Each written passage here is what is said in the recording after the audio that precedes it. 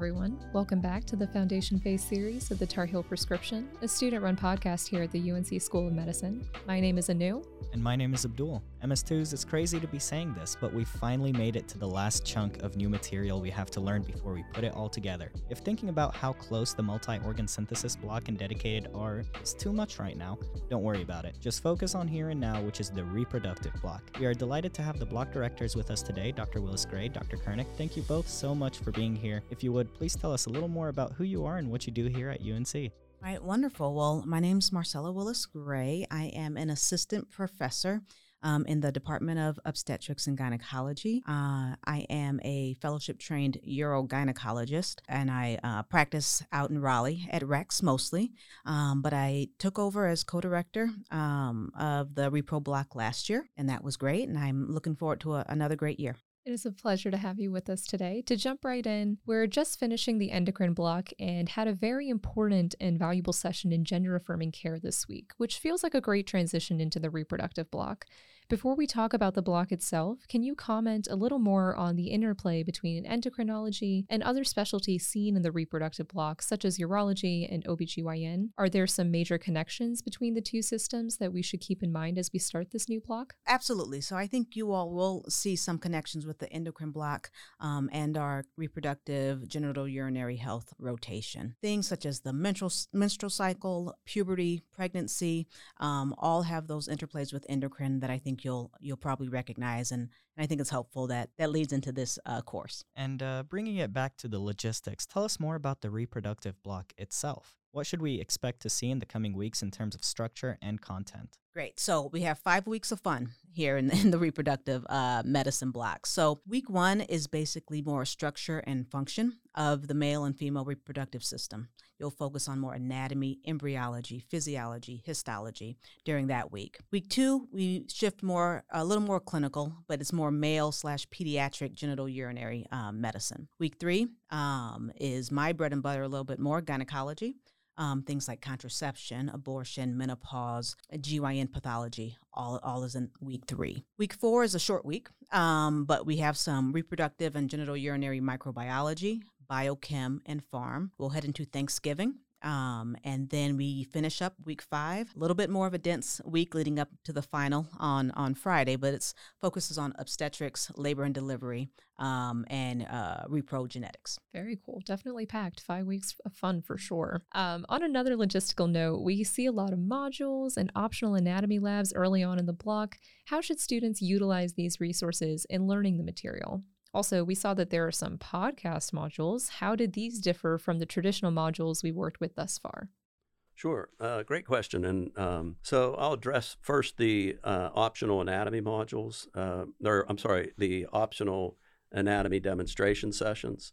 During the second week of the block, I will be holding some sessions in the anatomy lab where I'll have a pre-dissected male and female pelvis. And students can sign up for a session. It's a 30-minute session at some time around their own convenience during the second week of the block, where they can come in a group of 8 or 10 students. They can gather around me, and I'll demonstrate the important anatomy of the male and the important anatomy of the female reproductive and genitourinary organs. So you don't need to wear gloves. You don't need to wear a lab coat. You just come in, gather around. You can see it.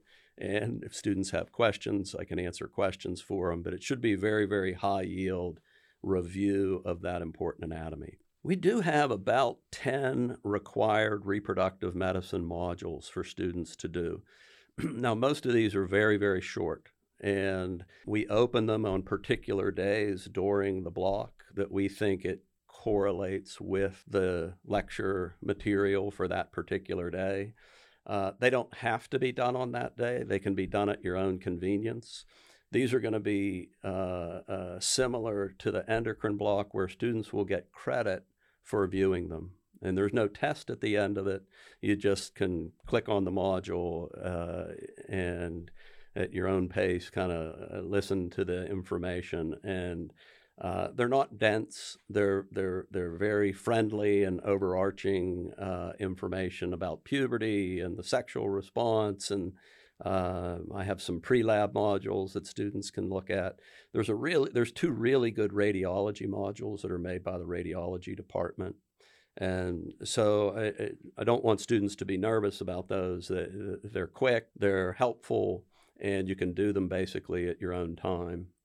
And then you'll see that in the reproductive block, we have some podcasts. And what those are is pathologists and physicians from UNC and Duke are demonstrating on a specimen different cancers and different pathologies. And most of these podcasts are about 1 minute long. All right. And so it might show you a breast tumor for a minute. And then in another podcast, it might show you a vaginal tumor or a tumor of the cervix. And so some of them are performed by physicians at Duke, some by physicians and pathologists here at UNC.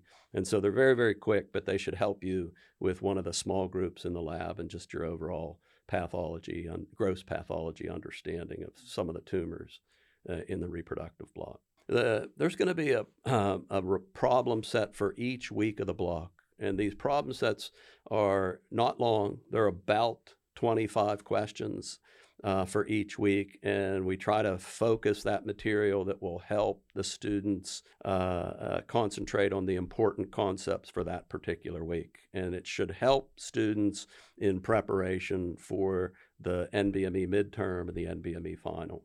So the first week of the block is basic structure and function of the male and female reproductive, and there's a problem set that has histology on it and some physiology and anatomy questions that really will help you to consolidate your knowledge of that important information. The second week, there's a problem set on the urology system. Again, that one we believe will help you as you're preparing for the midterm exam. We'll have one after the female GYN week and then one for the labor and delivery week.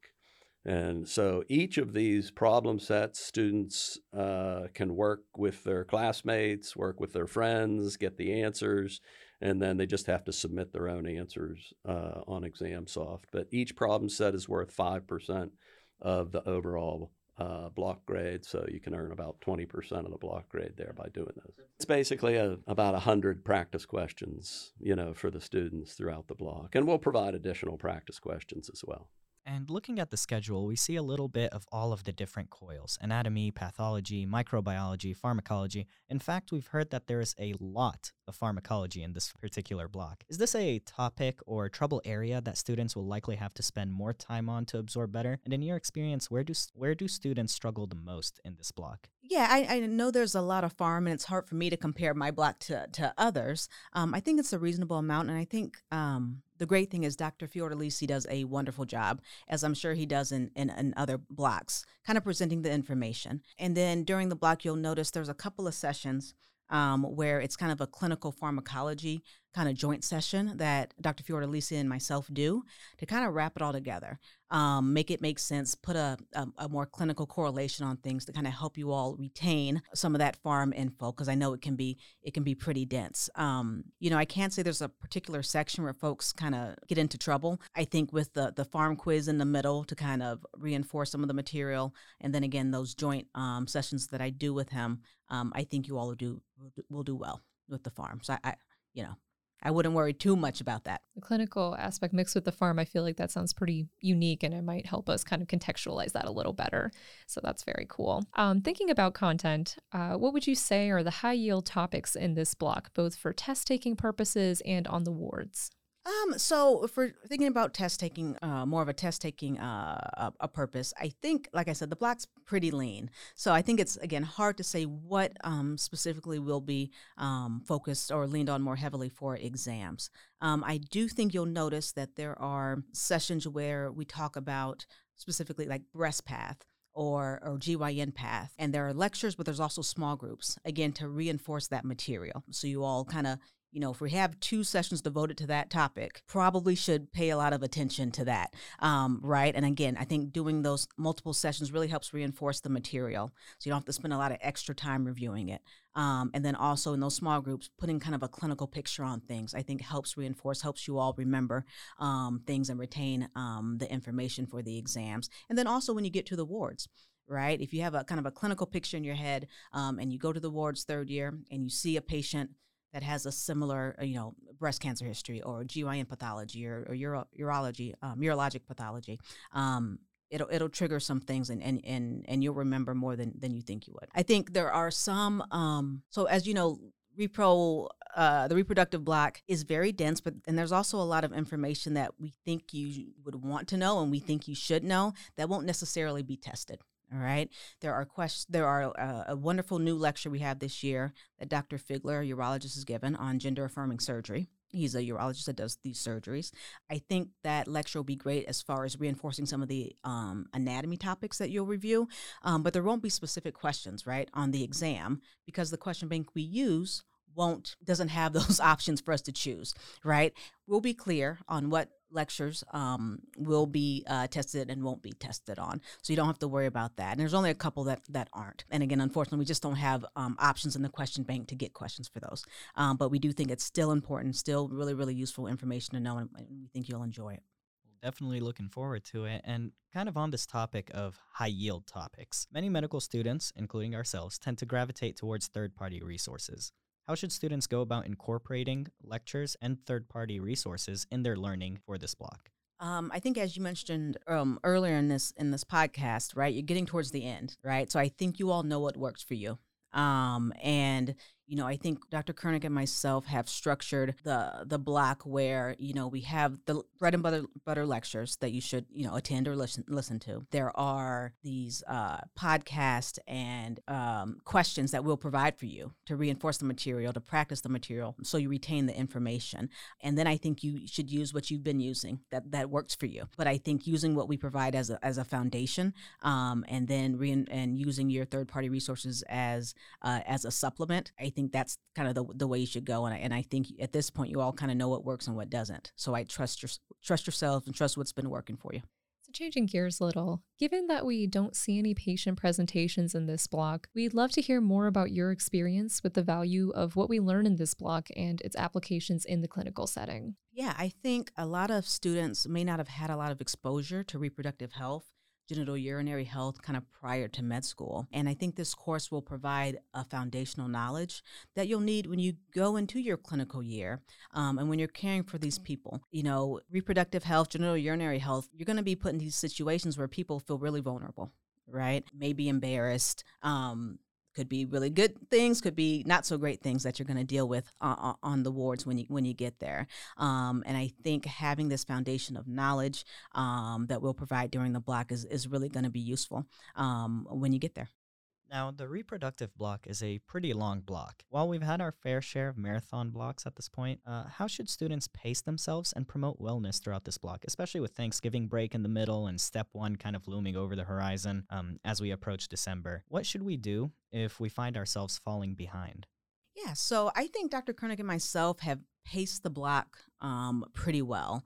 And, we got feedback from last year, and I think they thought it was even maybe a little bit slower, honestly, than it needed to be kind of towards the end. So we took that into account as well. We structured it in a way that hopefully limits some of the cognitive overload that you may feel, having too many lectures or unnecessary lectures. Again, we provide you with modules and problem sets to reinforce topics that we've discussed, hopefully reinforce the information so you don't have to always feel like you have to go back and restudy and reread material.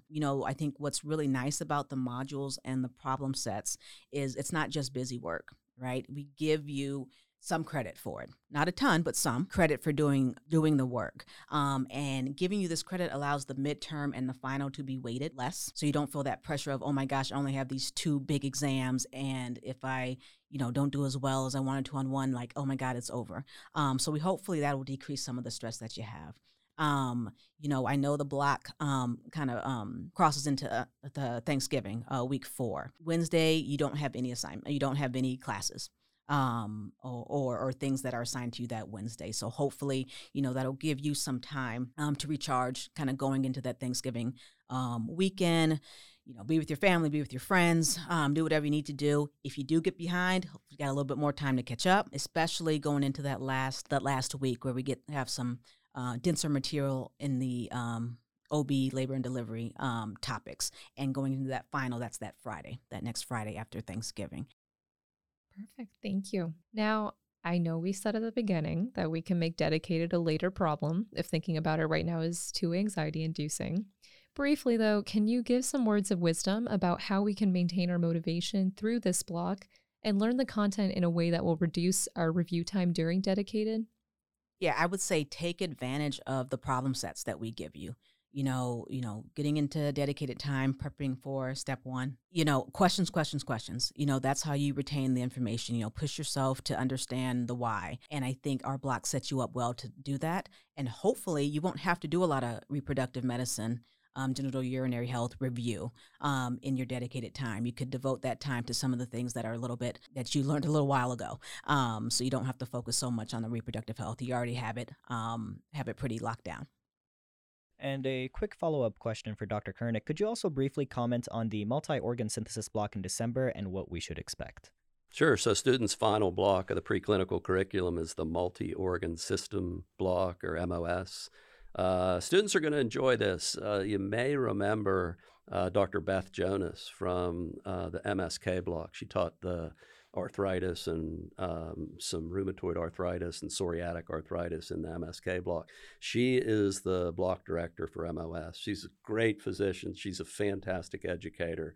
And this block concentrates on some diseases that are very overarching: vasculitis, lupus, some other rheumatoid type diseases that just come into play in various organ systems. And some of that we couldn't teach in some of the other organ systems. To talk about lupus during the renal block, students don't have enough clinical information to understand all the nuances of that disease. So we do some of these disease states then in the multi-organ system. It's a good prep then as you head into your study for step one to learn some of these important diseases.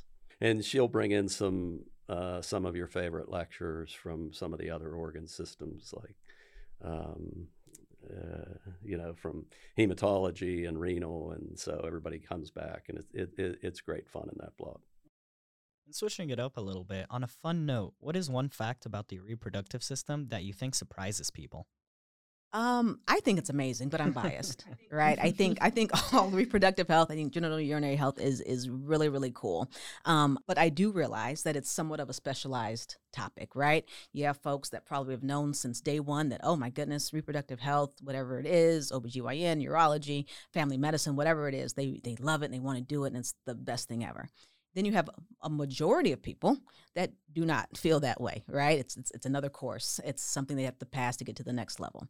I think the really great thing about this block and what you'll learn in this block is that you'll realize how many other specialties reproductive health crosses, right? No matter what field you all go into, whether it be medicine, radiology, anesthesiology, emergency medicine, path, you're going to have reproductive health things disease processes that you need to understand. You're going to need to care for these people in situations in whatever specialty you go into. So I think that part's pretty cool when you kind of realize that it's kind of all encompassing, no matter your interest. You have a little bit of everything in reproductive health. Well, those are all of the questions that we have for you. We'd like to leave some room now for you to share any other thoughts or insights that you might have. Could be about anything: this block, medicine, life, etc. That's a lot of pressure. But I mean, I think as far as, prepping, again, this is my second year doing this.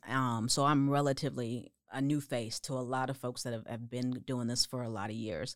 And I think it's cool for students to know that you have a lot of really dedicated people in the School of Medicine, and that kind of develop not only the reproductive block obviously, but everything that goes into kind of the preclinical years. And I think that's pretty cool for me to see, as more of an outsider kind of starting up my career on more the education side.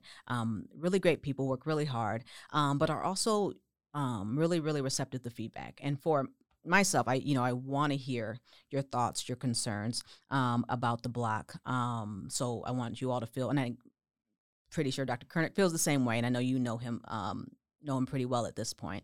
We welcome and encourage any feedback about the block. I wish this block was longer and 8 to 5 every day, and I could teach you every single thing about reproductive medicine, but that's not possible.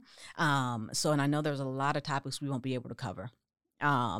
But if you wanted to know more about it, had questions about things, and I'll say this at the intro lecture, please reach out. I know last year I took, questions and emails from folks and found articles for people and posted them on what was then Sakai, but this will be Canvas.